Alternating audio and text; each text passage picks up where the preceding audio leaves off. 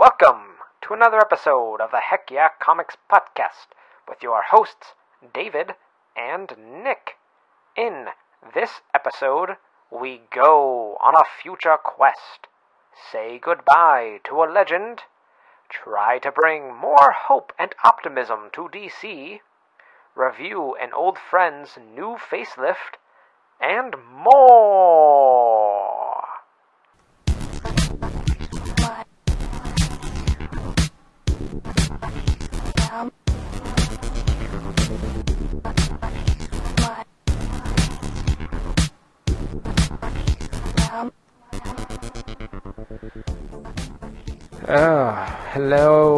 Hello, comic people. You comic lovers, you comic nerds. You comic fiends. Yes, we are among your people. Friendly fiends. I am David. And I am Nick. And we will be your guides this evening through the mystical world of funny books.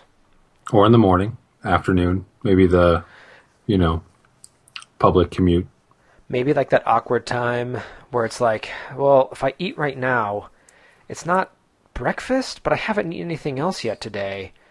But it's like close to lunchtime, but I'm going to have an Egg McMuffin. What do I call this time of day? We're here for you in that time of day. Yeah.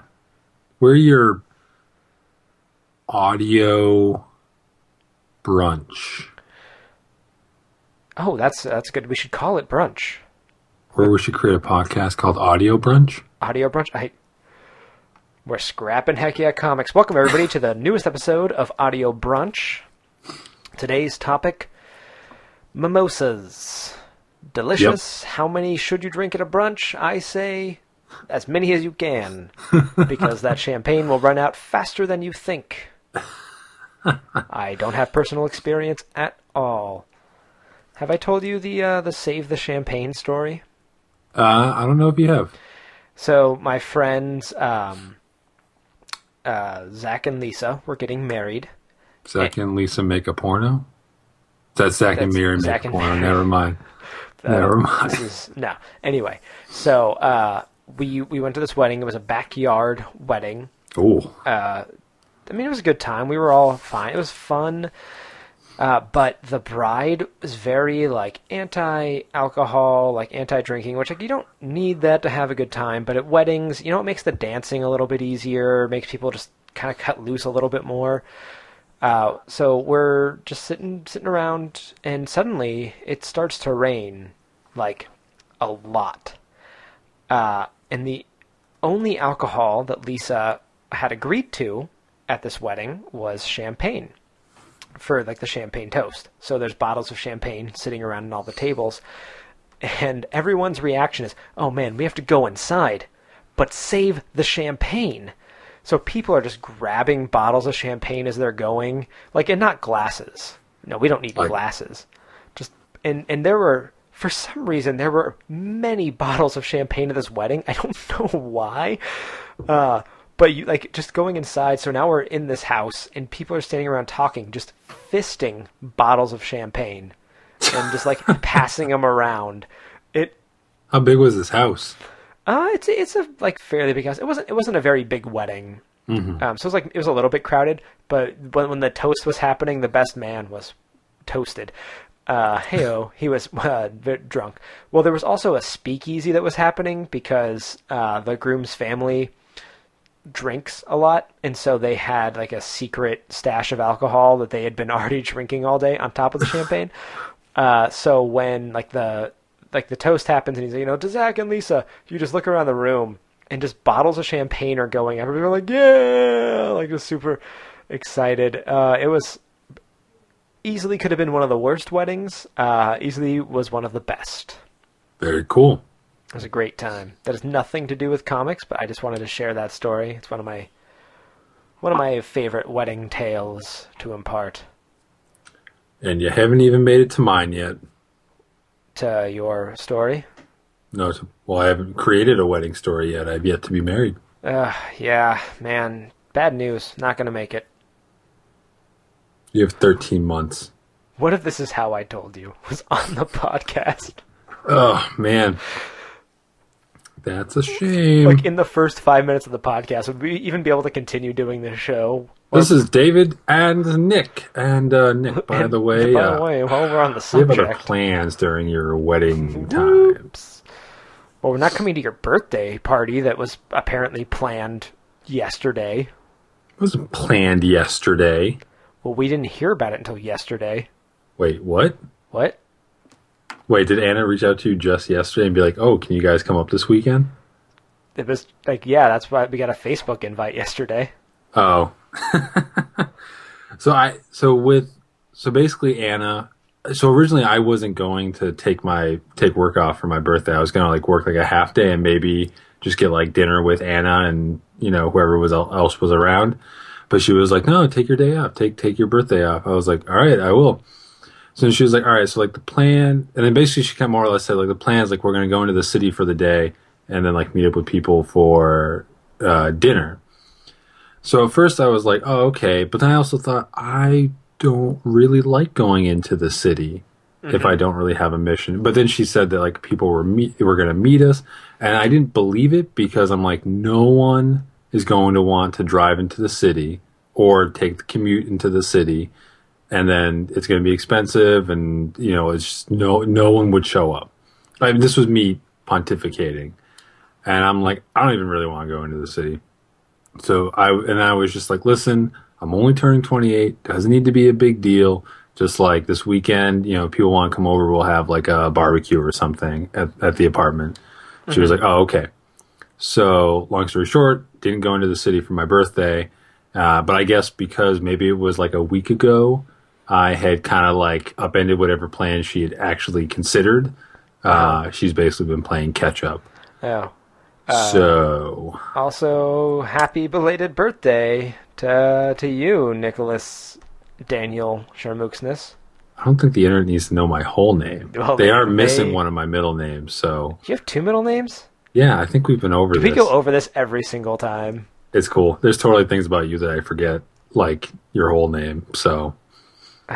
Whatever, man. Don't pull this crap. We're gonna... So good to know that I won't see you on my birthday party. dude, this weekend is so insane. Why is it insane? So tomorrow, my weekends are all insane. Like, hey, dude, let's meet up in Philadelphia and go see a movie. Oh, sure, Nick. Oh, wait. Because Jacob's coming into town. Don't even get me started. Bro. Oh, wait. My friend's having a birthday. So this weekend, tomorrow night is my improv show. The night after that is my friend's. So Friday night is my friend's band is playing in town. And then the night after that is a bachelor party. Well, bachelor and bachelorette party. I'm going to the bachelor. Debbie's going to the bachelorette. And it's just going to be totally craziness. So this is all like a smokescreen. You're actually going to show up on Sunday. Oh, David. Let's go. Let's talk about some comics. I think first, I know we put this under discussion, but I think we should just start off with this because this has been deeply saddening, deeply sad news. Darwin Cook, who's known for his art, but is an exceptional writer and artist. I can't do it. Unfortunately, died this past week. No, it's not true. After a battle with cancer. And I mean, it all like basically the news hit that like he was receiving palliative care. I think I'm pronouncing that right. Palliative care.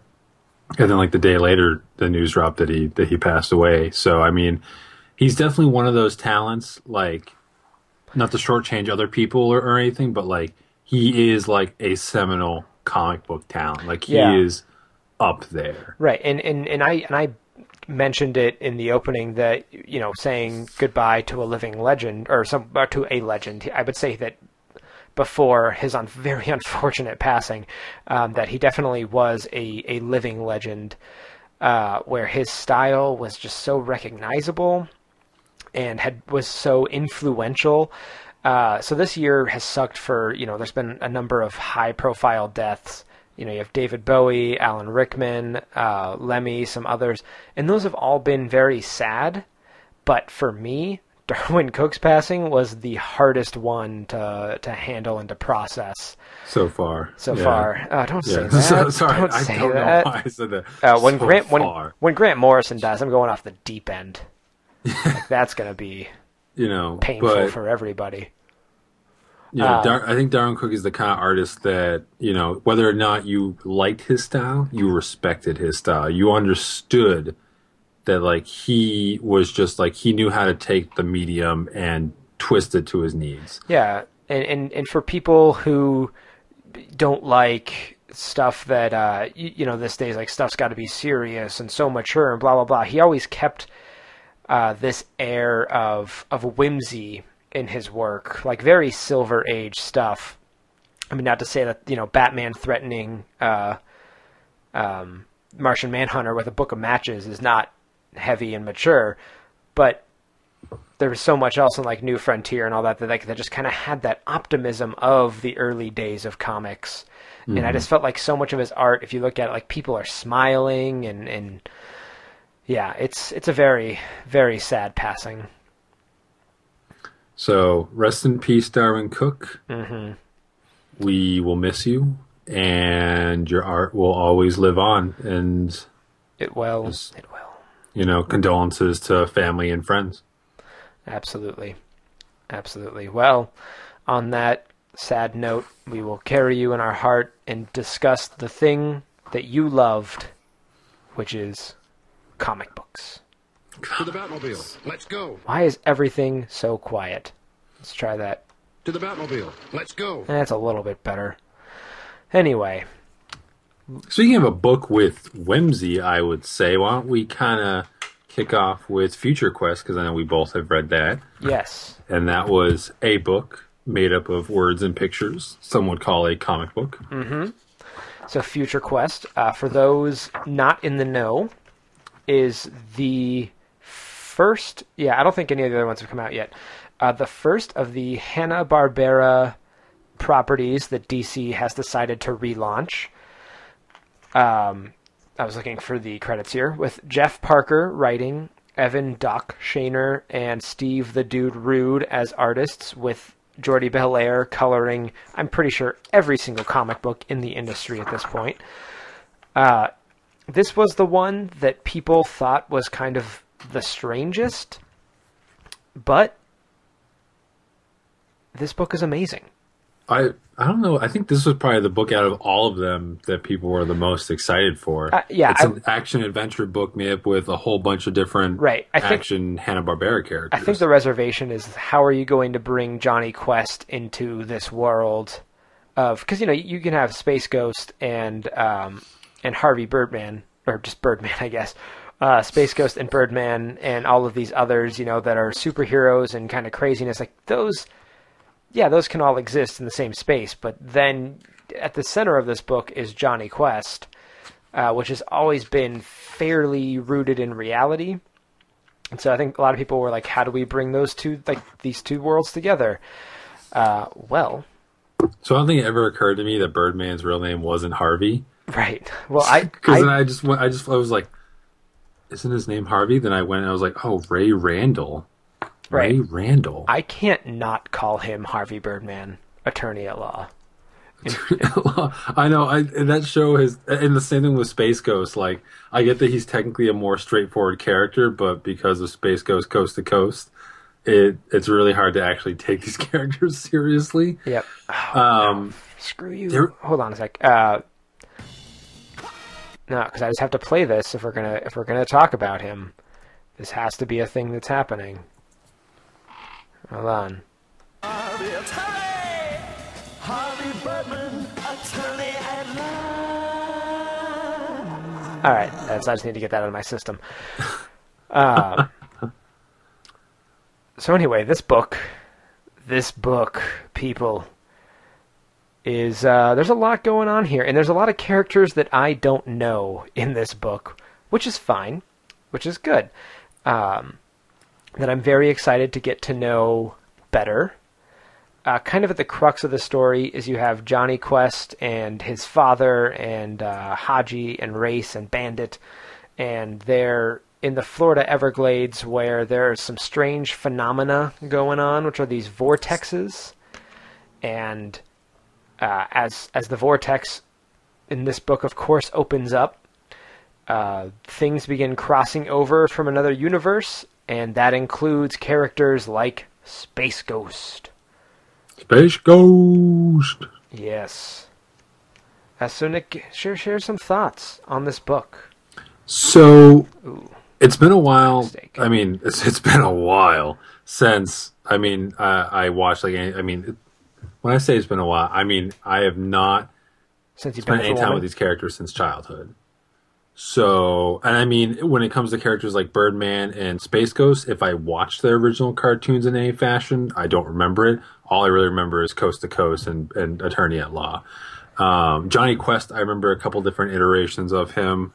And then the female agent, the Diva Sumai, I don't know if they've revealed if she's like part of any kind of super organization or not. Well, they're part of they work for Internation. Internation, yeah. But I'm looking on the cover with everyone in their super suits, and I don't I got the see them. I got the Joe Cananos cover. I just got I think this is the Doc Shaner cover. Yeah, I couldn't resist.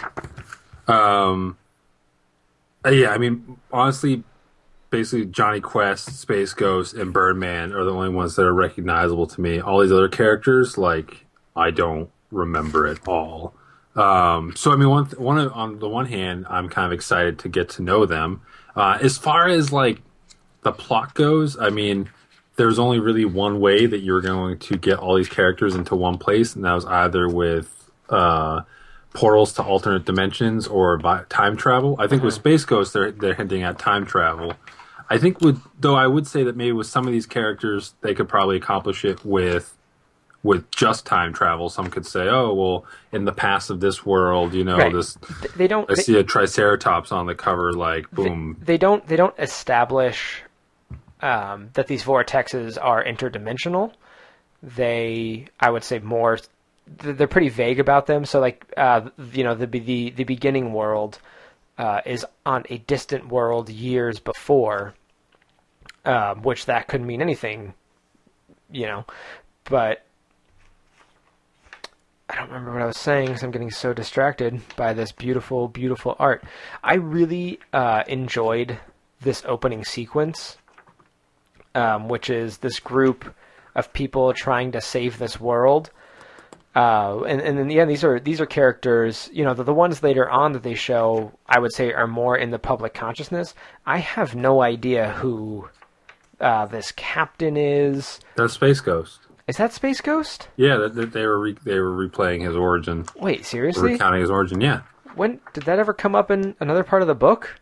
No, but I guess I can't armbands. Say for sure, but my guess, like if you look at the armbands are the same. Armband. Yeah, man, Space Ghost's origin is heavy. Yeah, no, I mean he becomes the ghost. There's a train in the distance. The ghost in what sense? In what sense is he a ghost, Nick? So, I mean, maybe they'll elaborate on in future issues of Future Quest. I don't know. I mean, I guess in this case, his whole squadron gets destroyed, so he's kind of the ghost of his squadron of this space, more or less like a Green Lantern-esque team of galactic defenders, and he's the last remaining one, so they think everyone's dead. He comes back. He's kind of like who's that guy that he's the Revenant? I don't know. The evil doctor. Not the evil doctor, just like, he's the guy who comes back to get revenge and everyone thinks that they all die, but then that one guy didn't die. It doesn't matter. To kind of get back to that is the Revenant. Well, the Revenant, but I was thinking of something different. Okay. To get kind of back to the core of the book, it's well drawn. Mm-hmm. I would say that I don't believe Steve Rude was in the original announcement, and I kind of got the feeling that because there really wasn't like a story transition between Shaner's pages and Rude's pages, this is my not necessarily an educated guess, but I think fairly correct assumption that maybe Shaner wasn't able to hit the deadline, and that's why some of the pages are drawn by Rude. I think this is also this is a larger than normal issue. So it's 30 pages. yeah, so I mean, So yeah, part of me can understand. I'm hopeful that Shaner will be able to accomplish the rest of the series I imagine he will on his own. I mean, if they're dropping down to 20 to 24, how many pages, he pretty much accomplishes that in this book. Yeah. Save for a few. This was a book that my thoughts on Twitter were it's just crazy enough to work. Mm-hmm. And I picked up the first issue, as I do for a lot of first issues, just sort of like the novelty of it. It's like to check it out, be like, is this gonna, is this just fun? Is this gonna be something I'm gonna pick up? And it definitely is. I am definitely in on this book to see what's gonna happen next issue. I felt like that opening sequence, which was like serious and heavy, was also, I mean, it's dark. I don't know. It's hard to say. Because I feel like they could have gone really grim and gritty with it. Mm-hmm. And while it definitely is very, very heavy, I don't know. It's again, I guess just not grim and gritty. And there is sort of that Silver Age sheen to the book that I think does it a really great service. Yeah, it's a book that if you try to take it too seriously, you're not going to have a good time. It's not even that it's trying to modernize the Hanna-Barbera characters like in an ultimate kind of way. Right. It's literally like it's trying to take them at their essence and at their core and explore what a shared universe of these characters would actually be like. And I would say so far, so good. So good job, DC. Yeah. Yeah, this is definitely a big boon for DC. I mean, I don't think we have anything. Sure, we could nitpick this book, but just for us to kind of take a quick overview of it, it was enjoyable. It was a lot of fun. And if you didn't check it out this week, then you really should. Yes. All right. Did you know that the Rebirth #1 is only going to be $2.99 and it's going to be 80 pages long? Well, even if I didn't know that, every single comic book that I've picked up in the last month has told me very aggressively. Were you being sarcastic?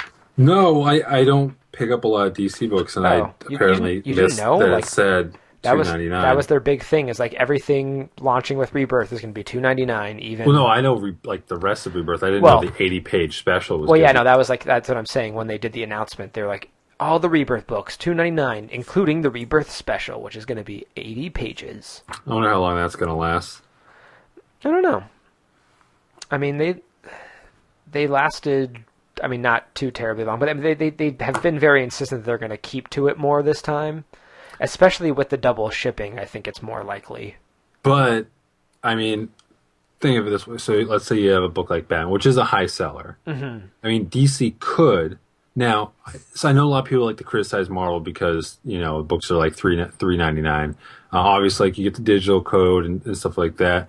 But I mean, it's easy to criticize it. But from a production standpoint, a lot of work goes into these books, and I mean, they could potentially charge a lot more, especially when the fact that not as many people buy them to kind of offset the production costs. So, I mean, to me, DC is producing more. Like, they might be producing less titles compared to like 50. Maybe it still equals out to about 52 a month or so. I'd have to look.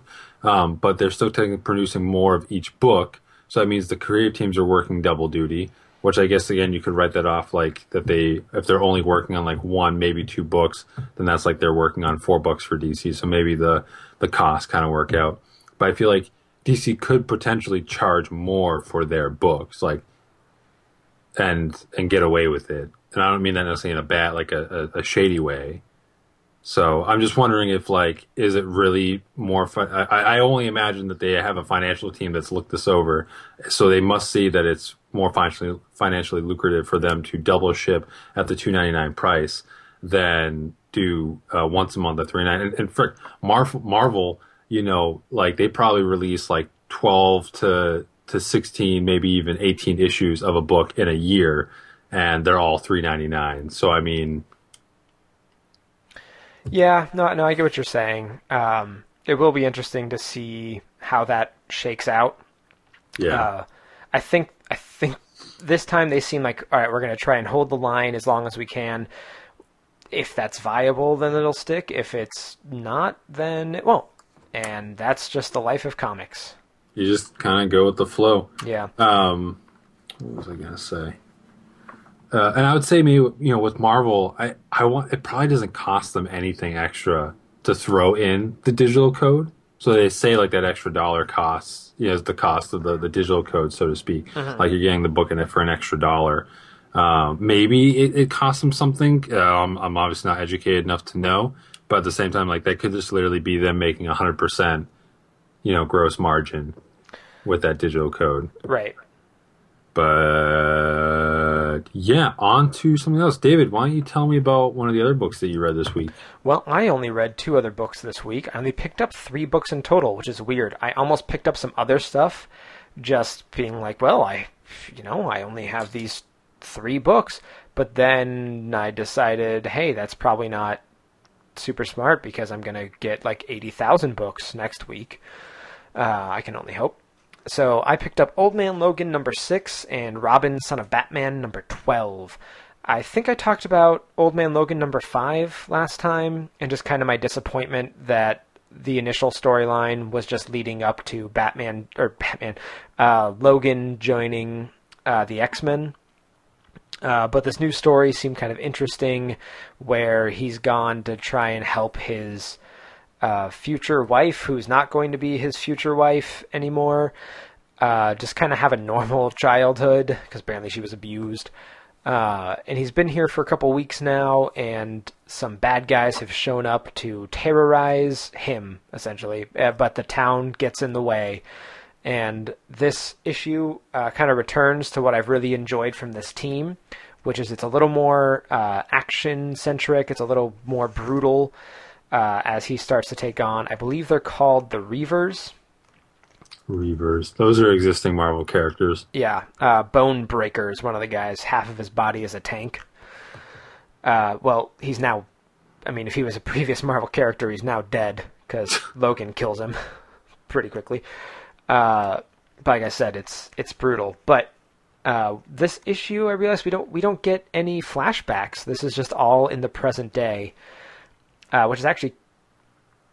I guess it was done well enough that I didn't notice the lack of flashback. Mm-hmm. Or flash forward back. So I'm still optimistic about this book. It's one of those things where it's like I want to get upset, and then I'm like, oh, Jeff Lemire and Andrea Sorrentino, I can't stay mad at you. I'm loving the covers for the storyline, like especially. So I'm gonna keep on keeping on. I'm probably still gonna bitch about it because I'm a comic fan on some level. But I'm a comic fan on some level. well, I mean, I'm gonna bitch about it on some level because I'm a comic fan. But I'm still gonna pick it up, and I'm still probably gonna like it. Robin, Son of Batman was interesting because it ended with a to be concluded. When Rebirth stuff is all starting, so I don't know what that means. Maybe there's one more issue to go. Yeah, I guess. I mean, I could look that up, but this issue, you kind of see where Damian's Year of Blood was leading to, which is cool. It's really sad that it's not Tomasi all on this. The team that has come in has done a serviceable job, and it's fine. But there are a couple of moments where I'm like, I don't know if Damian would necessarily do that. Like there's this moment where Batman and Talia are arguing sort of over Damian, and he goes off with Goliath and Maya, and what's his line? They'll stop after a while. One of them might end up unconscious, but they will stop. And meanwhile, I have my family, and he's hugging Goliath and Maya, and it's a sweet little moment. But I feel like there's so much has been spent with, yes, Damian has a complicated relationship with his mother, but he's drifted really close to his father and really bonded to him. So for him to be like, I have my family, which is you two, I feel like that's kind of spitting in the face of Batman. I'm like, come on, he's sacrificed a lot for you, bro. But it's fine. It's a book that I'm gonna keep picking up out of love for the character. But these past couple of storylines, or these past couple issues in the storyline, have just been all right. And I want more. I want it to be elevated more.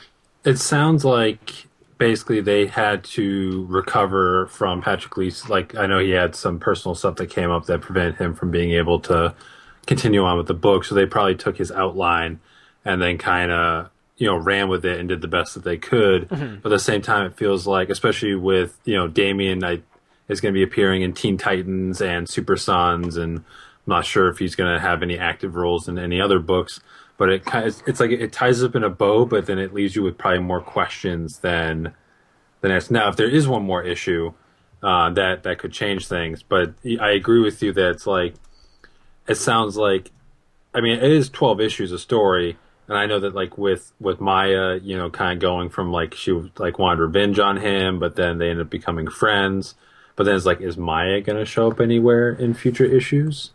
So Robin, Son of Batman 13 is on sale June 22nd. So, interesting. I guess they are closing it out, even amidst all the Rebirth stuff. Well, there's been a bunch of DC books, like some of Brian Hitch's Justice League of America issues, I think are going to come out even after his Justice League Rebirth issue. Uh-huh. And I think like Darkseid War has been delayed too, so... yeah, that happens. Yeah. Whatevs. It's all good. Now, Nick, you read a bunch of stuff this week. We obviously don't have time to talk about it all. But we're going to, so okay. Everyone strap into your butts. I'm going to go ahead, strap into your butts. Hold on to your butts. Strap in and hold on to your butts. Hold on to your butts. You went both at once. Strap into your butts. Oh, boy. Oh, God, no. Yeah, no, I read a bunch. Some of it was catch up. Like I finished off the Hellboy and the BPRD 1953 Beyond the Fences series, which had the Paulo Rivera art. Great artwork. Is it only 3 issues? It was only 3 issues. And you saw his wife? Oh, wait, no, sorry. I'm thinking of Hellboy. You're thinking of Hellboy and Hell. Right. I mean, as far as the story goes, it's that probably leading. I think that these Hellboy and the BPRD series they've been doing, they've been kind of chronicling Hellboy's time in his early days with the BPRD. Like, there's plot elements in this that are probably related to previous volumes in this series, and then there's the way that it wrapped up was kind of like, oh, they stopped the immediate threat, but there was a lot of teasing about future storylines. So I think some of the teases may have been related to storylines that have already been published, and some might be relating to future Hellboy and the BPRD volumes.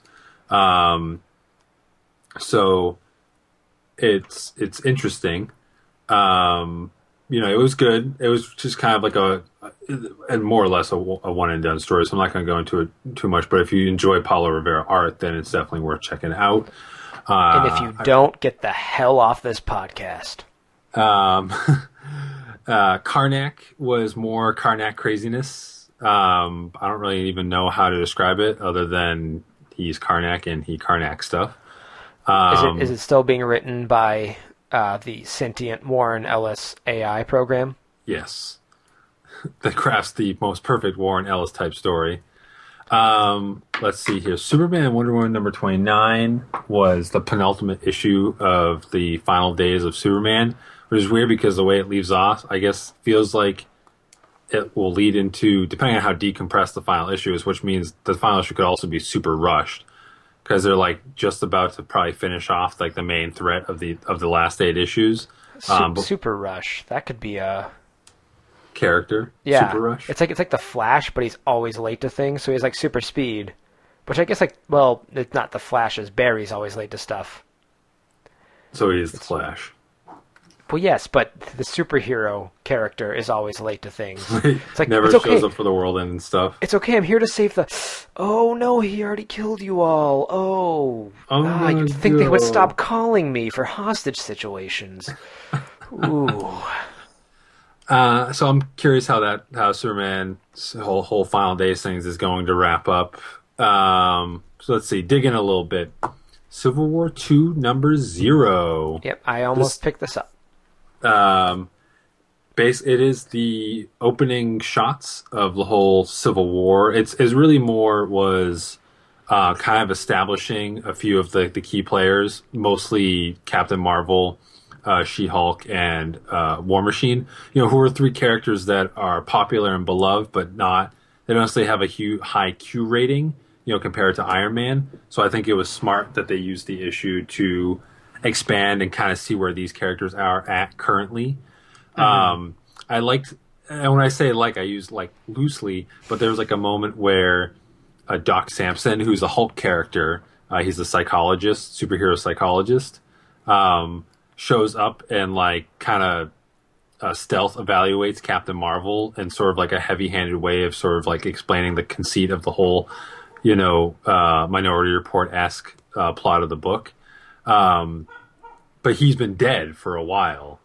And Captain Marvel just kind of writes off oh, haven't you been dead? And he's I've been through worse or something like that, So it's just kind of we didn't even decide to go through the whole, how he got resurrected. He's just up and running again, which there were 8 months between Secret Wars and, the all new, all different Marvels. So, I mean, he could have been resurrected at some point during that. It was just funny.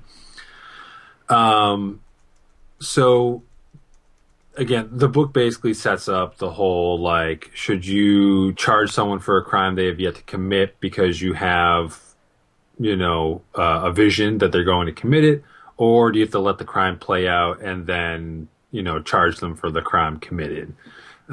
She-Hulk spends the issue in a court case where she loses because the criminal she was defending was busted in a sting, an entrapment thing where the cops kind of set him up, even though he was just discussing the quote unquote good old days of supervillainy, I guess. He got arrested for it. She lost the case. He ends up dying in prison. So she's kind of upset about that. Captain Marvel, as part of the new Ultimates team, is all about trying to proactively stop major threats before they happen. So she's kind of been aligned since the beginning of all new, all different Marvel with I think the best approach is to, destroy it before it becomes a problem. I think the most interesting thing out of the issue, and I don't know how I feel about it, I probably have to read it again. So War Machine has a sit down with the president, who's clearly Barack Obama, but he's left in shadows. But I mean, it's clearly not Trump or Hillary. So, anyway, the president offers War Machine to be his new Secretary of Defense. Mm-hmm. And I thought it was funny because War Machine's just don't you already have a Secretary of Defense? The president's just but he can't see things the way you do. So you basically offer him this job and you're going to turn around and fire your current Secretary of Defense. I'm not really sure how it works in Washington. Also, at least, it just seemed like a very out of character moment for the nebulous president to just be so cavalier about it. But, what am I trying to say? So anyway, War Machine's offered the position of Secretary of Defense. And then the president says something really interesting where he's just I think it would be a good opportunity, a good stepping stone, basically, for you to get my job. Mm-hmm. So he's basically trying to set Rhodey up as Secretary of Defense because that could sometime down the road lead to him being able to run for president and succeeding.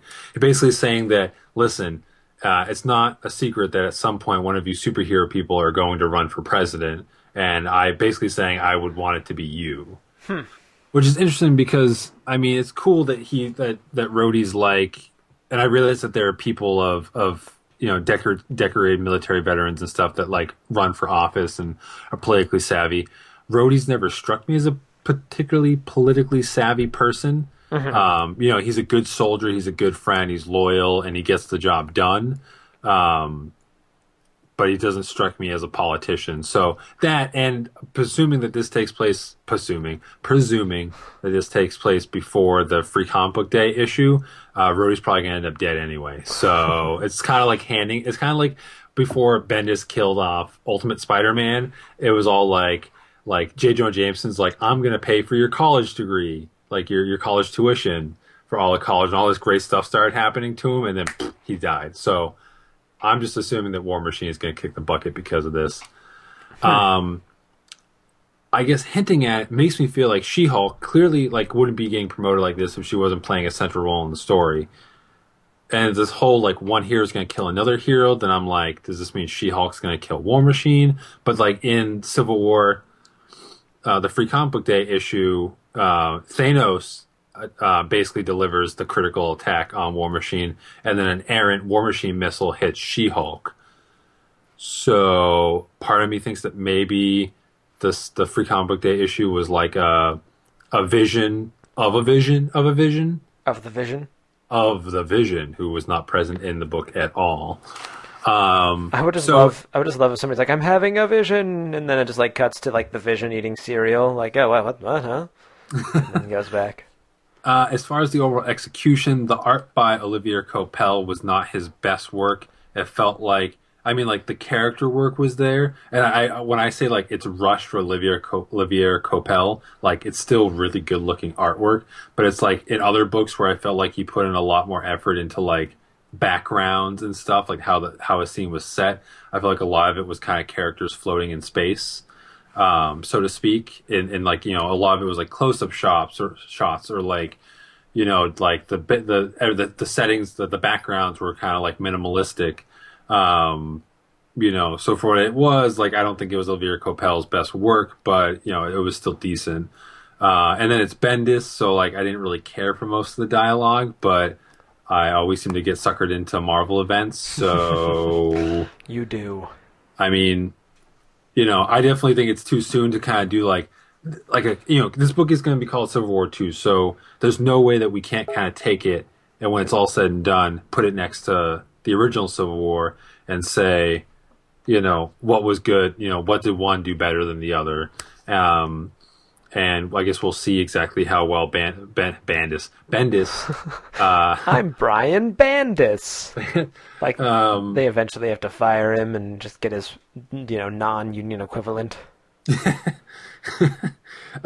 I'm just, you know, I'm definitely still curious about this event, but I guess I'm still not 100% sold on the execution so far between like the Free Comic Book Day issue and this Zero issue. So, I mean, okay, let's be honest. If I pick up the first couple of issues, I'm probably picking up the other 5. So I'm already sucked in. Whatever. Wait, the other 5? No, they're going to drag this out to 10. It's going to be 7 issues. Yeah, okay, that's what they're going to say right now. They're like, we need one more to tell the whole story. And by one more, we mean 2. Yeah, that's probably true. So that was basically that. And then I caught up on Black Widow and Black Panther. Black Widow has, again, been more of a, like an artist book. It's really telling it more visually than with words, which is all cool. This book kind of confused me a little bit towards the cliffhanger ending, but in a way that makes me curious about where it's going next. So I'm definitely picking up the next issue. And Black Panther still surprised me that despite Ta-Nehisi Coates, like I get that he's a comic book and / a Marvel fan, but I'm really and almost pleasantly surprised how much it's actually using recent events in Black Panther history to sort of formulate its whole story. So I think that's really cool.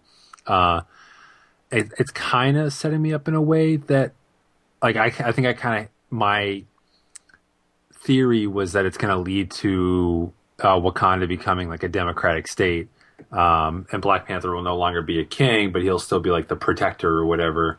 But I feel like that almost seems like too simple of a resolution. So, in that way, the book is keeping me on my toes as far as what direction it's really going to go in. Okay, cool. Yeah, it's a book that I really want to read. And I've heard send you my digital copies. Yeah, I still have digital copies I have to send you. So yeah, we should definitely do some exchanging on that. Because it's one that I was like, I'll wait until it's on Marvel Unlimited. But, I mean, if I could get a hold of it now, I'll get a hold of it now. Well, then talk to me after the show, buddy. All right, guys, you just got some black market dealings going on in this show. Don't sell us out. Yeah. What was I going to say? And then I also read Invincible, but you have yet to catch up, and it's really good, and you suck. I didn't send you the rest of that Robert Kirkman AMA, but it was really funny. I probably can still catch it on Reddit. I might have to take a look at it. Yeah, yeah. For people who don't know, you should head on over to Reddit, where Robert Kirkman decided to answer some questions. A lot of them were about the cliffhanger of the finale, which he was willing to answer, but he was kind of giving Pat oh, we know people are very upset with it, but just hold on, just keep watching, which is not really addressing the issue. I feel like, where the issue was, hey, so much of this last season, you guys were jerking us around and trying to be like, oh, is this person alive? What's gonna happen? And then you end the entire season. People weren't happy with, and I'm just gonna spoil this. There was this whole is Glenn dead or alive thing, and it was fine if that's how you end one episode and the next episode you show us the resolution. And they didn't do that. They showed us the resolution several episodes later and dragged it on, and people got really upset about it. And so to end the entire season on that note is not good. It's not good. I had to catch myself at the end there and be like, look, we got to bring it down. Maybe it's just because I'm so behind on the show that it just all seems really funny to me that people are so upset. But I mean, I'm outside the situation. Very true. We'll see, man. I just, they need to not just be like, keep watching, you'll be satisfied. I did enjoy that Robert Kirkman said his favorite flavor of ice cream was Negan Kills Carl. And it sucks because I love Jeffrey Dean Morgan as an actor. I want to watch stuff he's in, except for Grey's Anatomy, because, come on. I've seen those episodes. Yeah, I'm not I feel bad for the guy. Hey, he was in Watchmen, he was in Batman v Superman, he was in Supernatural, the good seasons, and now he's in one of the highest rated shows of the last few years. All time. I guess it would be all time, which is annoying. But what I'm trying to say is, Jeffrey Dean Morgan, I expected more out of you. Just come be my best friend. Is that possible? I have the greatest role for you, Jeffrey Dean Morgan. Be my friend. You sound like a breakfast sausage, but I want to be best pals. Anyway, why don't we just go ahead and get moving on as I move your window to press this button. Spider-Man and his amazing friends. I've got to discover why all of my sound clips are really low. This is really turning out to be the worst episode ever. Nah, it's turning out fine. We're all having a good time, right? Huh? Yeah. So let's move on to some news. Let's start off with some hope and optimism. Speaking of,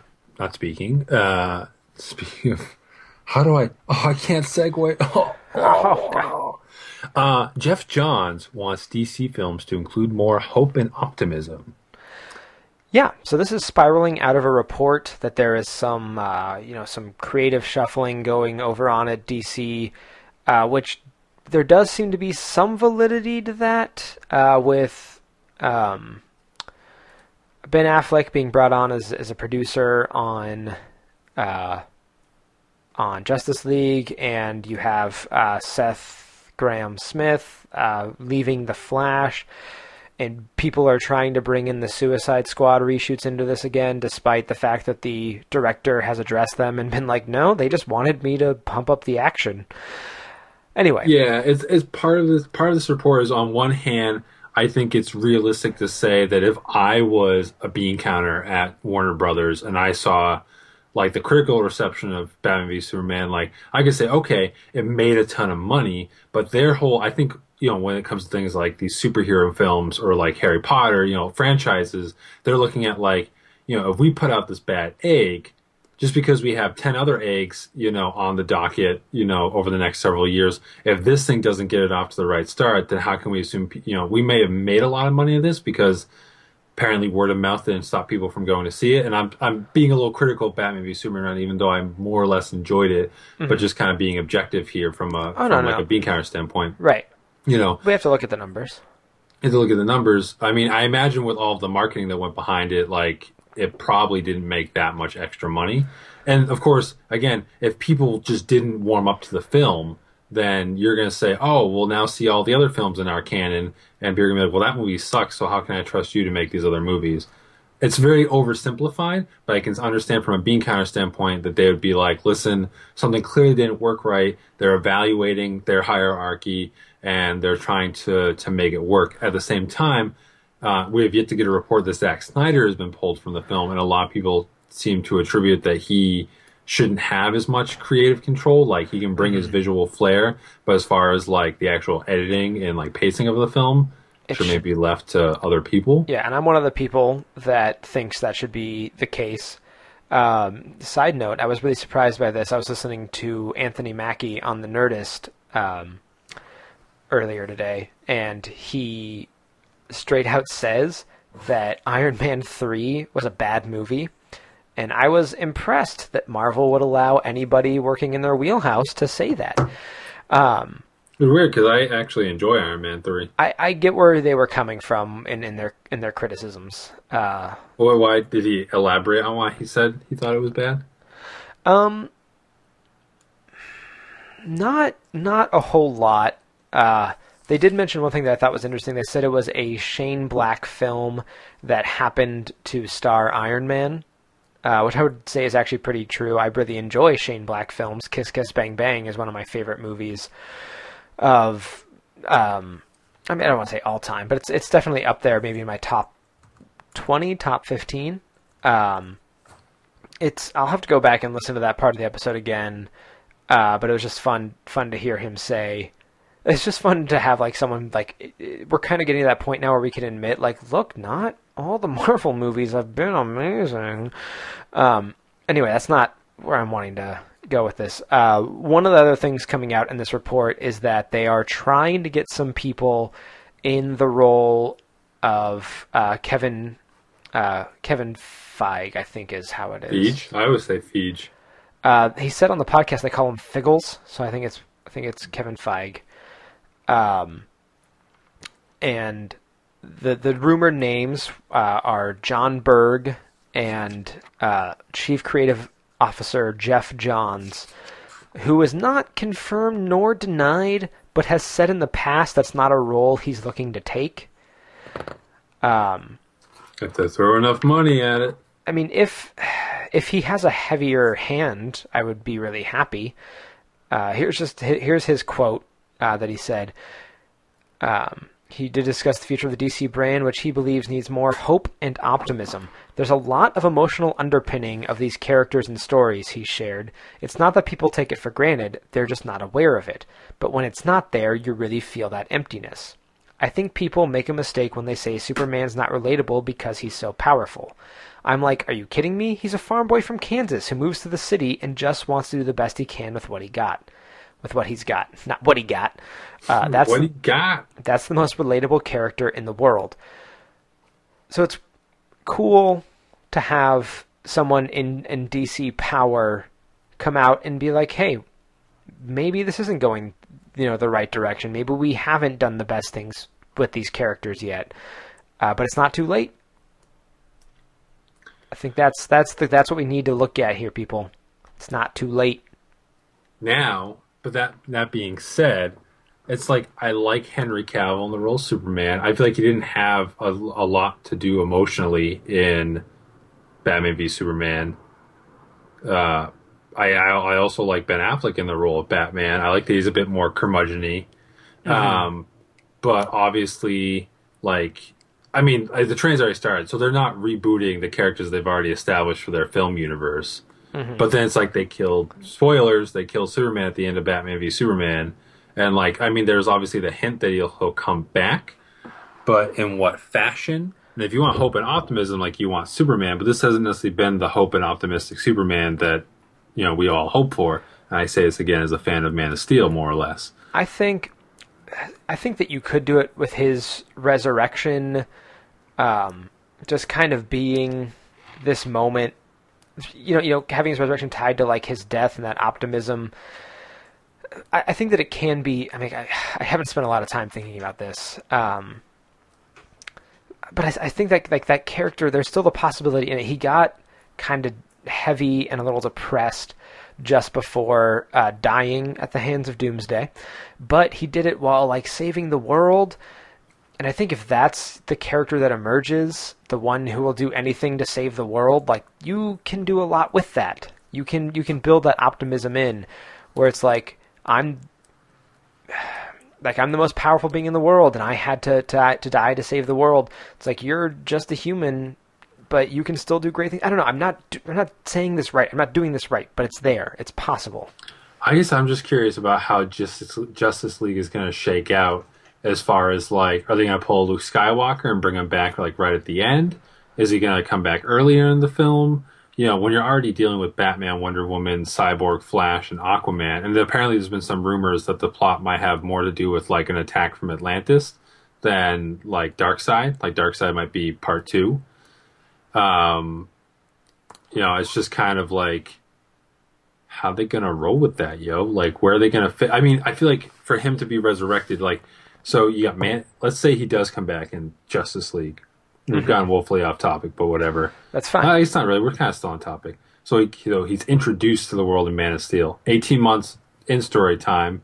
Like 3 years our time. He gets, killed, and then in his third film he gets resurrected. So he's literally arrived on the scene, been killed, and resurrected in all of 3 films.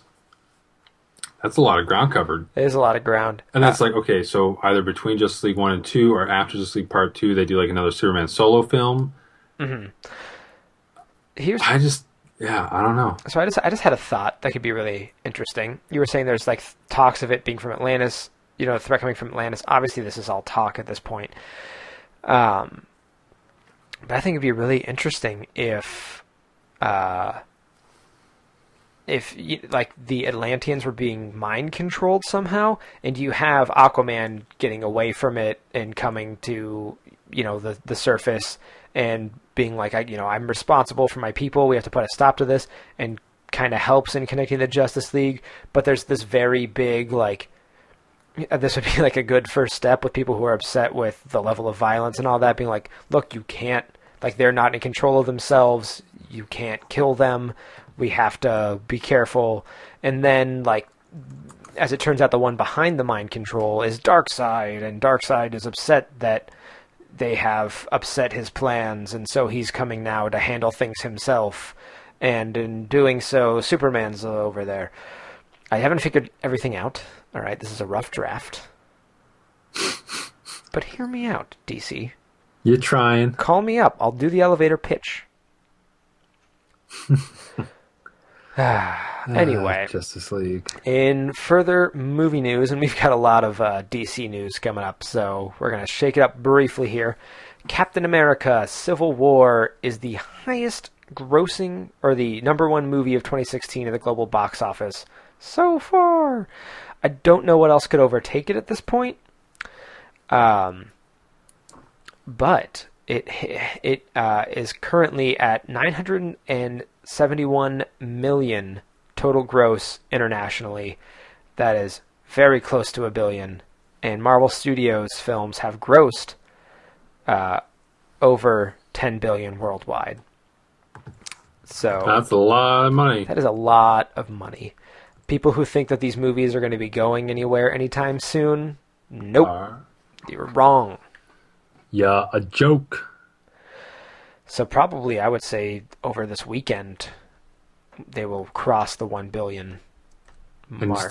And that's just in 2-3 weeks. It's very impressive. I don't know if it is the fastest to reach $1 billion. It might be. So apparently, highest grossing films adjusted for inflation, Gone with the Wind is actually still beating Avatar when adjusted for inflation. Mm-hmm. Yeah, I knew that. So fastest films to gross 1 billion is actually still Star Wars. Oh, this is interesting. Oh, that's Star Wars, like the first Star. Oh, this no. I'm looking at fastest grossing films. So to just 1 billion so far has been Star Wars: The Force Awakens, 12 days. Jurassic World was 13 days. Civil War is not on here yet, but it'll be below those two, I would guess. Yeah, I mean, it's been 2 weeks. Iron Man 3 is still number 10. That's probably going to get bumped to 11 once Captain America jumps in. All right, so let's let's not get distracted by numbers. It's all very fun stuff, though. What else is going on? Furious 7 is number... Just kidding. Let's see. Back to DC.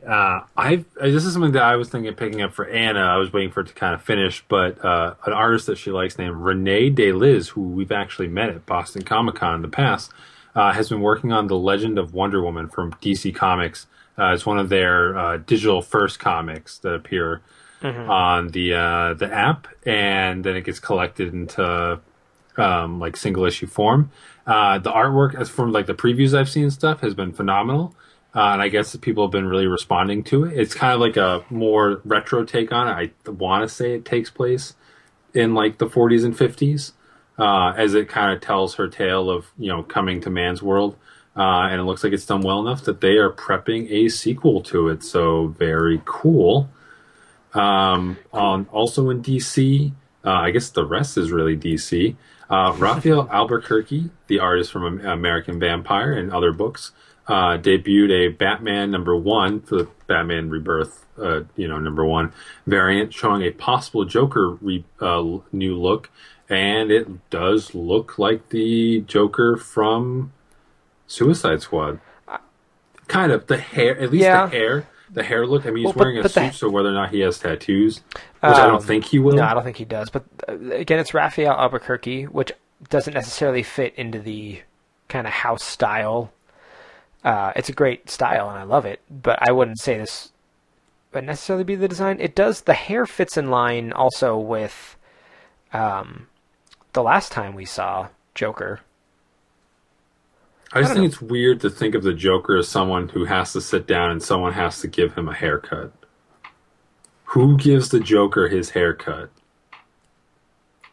Probably somebody at version of the gunpoint. Joker. I mean, like, he clearly, like, someone Harley? did his hair. Like a professional. Like, it's not like he just has crap, like, like a Supercuts haircut. Like, he, like, gets really good haircuts. So... Well, I imagine he had Harley do it for a time, and now he goes into a just barbershop. assume it's Harley because, what, she's a woman? She's a psychologist. So? I'm just saying, like, I don't think She she's... also, like, worshipped him? Yeah, but it doesn't mean she's good at giving good haircuts. I'm just saying he... Okay. What does Heath Ledger look like in The Dark Knight? She's I forget. DC. It's DC's Harley Quinn. She can do anything she wants to. Nice turnaround, David. I'm just saying. That's what they've written that character into. Okay, so Heath Ledger's Joker, kind of had the longer unkempt hair, so it's more reasonable that he probably could cut it himself. Like there's the Jack Nicholson Joker and all that. But I mean, like in the comics, I'm trying to think of like most of his looks, like someone had to give that guy a haircut, and that just seems like the most terrifying thing to do in the world. Other than that, Joker's kind of a classy guy, at least in that photo. So if you like Raphael Albuquerque and you like Batman variant covers, you'll probably like this one. One thing that's always interesting about Raphael Albuquerque's Batman is he has a giant forehead. We will wait as Nick investigates. But I feel like every time he draws him, like he has a slightly more forehead than other artists give him. He does have kind of a big head, but maybe you're trying to imagine him without the mask on, and maybe it works. No, I think it could. There's some room for the hair. He's got to be Bruce Wayne in just an instant. The hair's got to be fine. Yeah, but I think at the same time, like, that hair's going to get matted down, so I don't know. It works for me. Mm-hmm. Well, also in Batman news, I think, you know what it is? I think because a lot of people kind of have a scowl on the face of the costume, of the cowl, and this one lacks that, so it's like maybe it's the smoothness of it. Anyway, in other Batman news, Return to Arkham has been announced, which will see a remaster of Batman Arkham Asylum and Arkham City releasing together It will feature improved graphics as well as upgraded models, environments, lighting, effects, and shaders, which is cool news. Not really surprising in this current day and age. This is something that's happening with every video game out there. But you haven't really played the games yet. No, I played like 15 minutes of Arkham Asylum way back when, and then I never played City. So this is definitely something during my new video game renaissance I've been on that I will probably be checking it out for sure. So I'm down. I definitely think you should play them. The first two are amazing games. I do like Arkham Knight. It does very much have its issues, but I think the first two, especially the second one, is like the most Batman-y game. Like the first one feels like a big the Batman story because there's sort of a linear element to it. So I think that's the one where you really feel the most like Batman in a Batman story. The second one is, I mean, there is a story to it, but it's a lot more Batman patrolling at night. You definitely got to pick it up, man. Sounds like I do. Or maybe I'll just not buy you a birthday present until then. That works too. We'll see what happens. The world may never know. Fantastic. And to finish it all up, DC Comics debuts a new logo. And what do you think, David? All right. So DC unveiled the new logo, and I looked at it and went, oh, cool. A lot of people have lots of thoughts about this logo. I don't have a ton of them. I think I like the simplicity of it. I think it's very clean. It's very nice. It works. I mean, DC changes their logo quite a bit. So I just feel like I don't have like strong feelings on it. I was thinking the other day, like, because some people I've seen on Facebook have been, they've been like cool with it. They think it looks really good. They think it's better than the current peeling one. It's definitely better than the peel. Yeah, and I'll definitely agree with that. They don't think it's as good as the Bullet, which I think everyone agrees the Bullet was a high mark. But they do like it a lot. They think it's a step up from where we currently have been. And some people, of course, are against it because it's the internet. Change. Yeah. Well, and that's the thing. It made me think of, remember like when Facebook was always changing? And like people would get very upset about it. They'd be like, bring back the old Facebook. I want old Facebook back. And then like a month later, nobody really remembered what old Facebook was like. And this isn't exactly like that because you can go back and look at the old logos. But it just kind of has that feeling to me where people are going to complain about it and then they're going to move on and they'll see it and maybe they'll remember, I didn't like that. But you know what? The world keeps on spinning and Future Quest continues to come out. So they can all go fly a kite. But what are your feelings? I mean, definitely the Bullet's great. I probably would, I think if they went back to like the kind of like the shooting star look from before, like before the peel, like I think that's better. I think they just need to come up with a design and stick with it.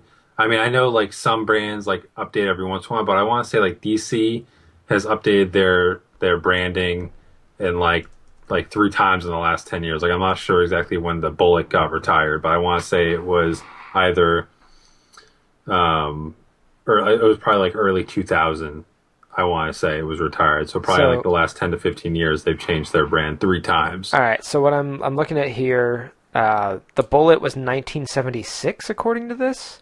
That it came out. That started, yeah. And then 2005 is when they changed it to the Star. Okay, so yeah, so literally it's been, in 10 years they've changed their icon now 3 times. And then 2012 is I guess when they switched over to the peel. But I mean, this is them being like, okay, we hear you, you didn't like it, so we're going to shake things up. I don't know. But at the same time, like, and I'm not trying to shit on DC or anything like here. I do feel like I think they're having this.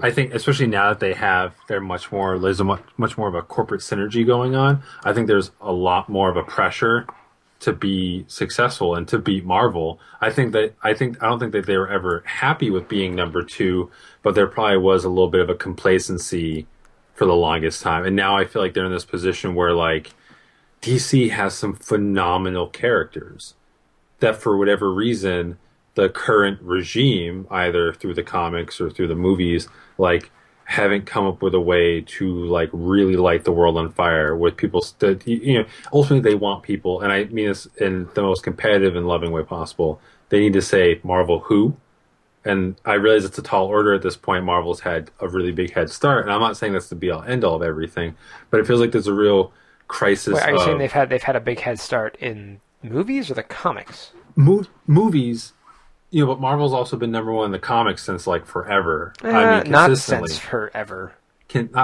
I say like forever, as in like almost since Marvel debuted on the scene. No, they've consistently been. Wow, you are forgetting the '90s entirely. Marvel, I believe, is still number 1. Like I'm talking about, like I'm talking business. I'm talking market share. They were number 1. Like yeah, DC comes in, you know, like you know, on certain months on occasion when they have big initiatives that sometimes they're number 1.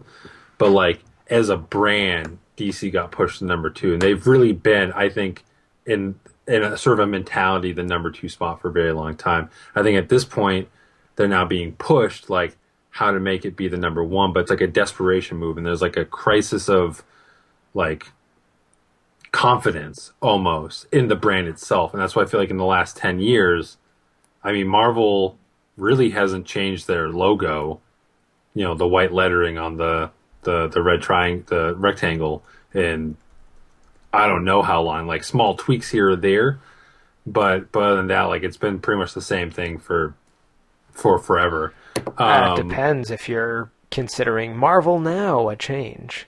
I mean, it has been. Not Marvel now, but I mean, like Marvel, like the red logo on white has basically been their consistent logo for a long time. Actually, I mean, there was the blue logo for a while. It doesn't.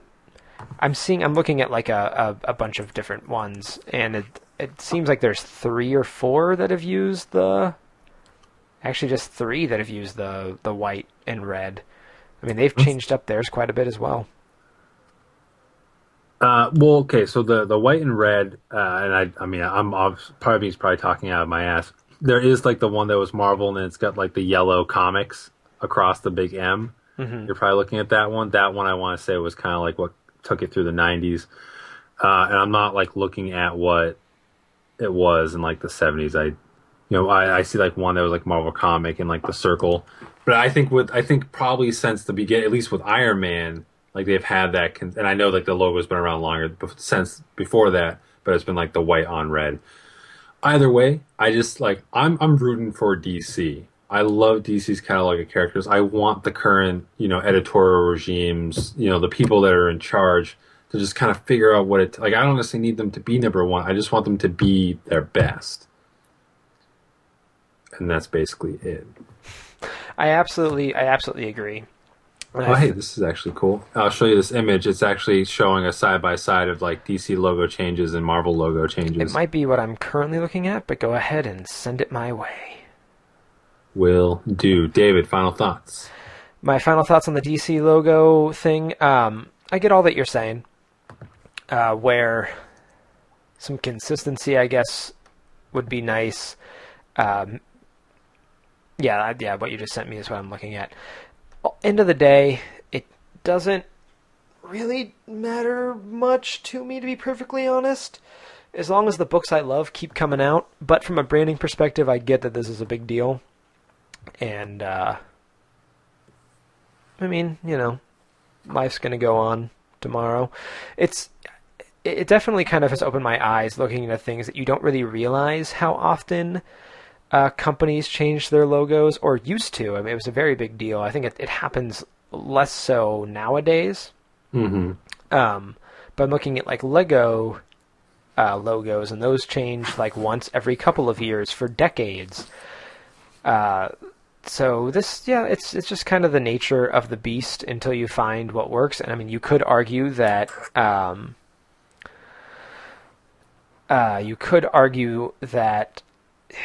they found something that works. Like, why didn't they stick with it? I don't know. I'm not in the marketing department. I don't work in marketing, despite whatever you people, for some reason, think. So, DC, just, you do you, man. You do what you gotta do. Yeah. Yeah. I guess it's time for recommendations. You boys aren't nerds, are you? Man, that is so quiet. I think people get the point, though. You boys aren't nerds, are you? That's never going to work out for me. Yes, we're going to move now on to some recommendations. And what do you have to recommend, David? You're going to make me go first, Nick, while you try to think of a recommendation? Yep. Well, my recommendation is actually a Doctor Strange graphic novel. The movie is coming out, and I imagine people are out there and they want to read it, or they want to read up on Doctor Strange and maybe know who he is because they're not super familiar. Well, this is something from actually not too long ago. That is Doctor Strange: The Oath. This is from 2007. Brian K. Vaughan is the writer, and Marcos Martin is the illustrator. It is a book that just kind of takes place in the Marvel Universe at the time, but they do a good job introducing you to who Stephen Strange is, who Wong, it's Wong, right? Wong. Yeah, who Wong is. And it also gives you a neat little story and a neat little package where you don't need to know more than the information that they give you. So if you're looking for an introduction to this character, this is definitely the place to go. Buying it on Amazon, it's, paperback's like $25, but you can get it on Comixology for around $8, or it's all on Marvel Unlimited, which is where I read it. So there are much cheaper ways to get it. But it is a good book, and like I've said a bunch of times, it is a good way to get a feel for that character before he hits the silver screen. Nick, what you got?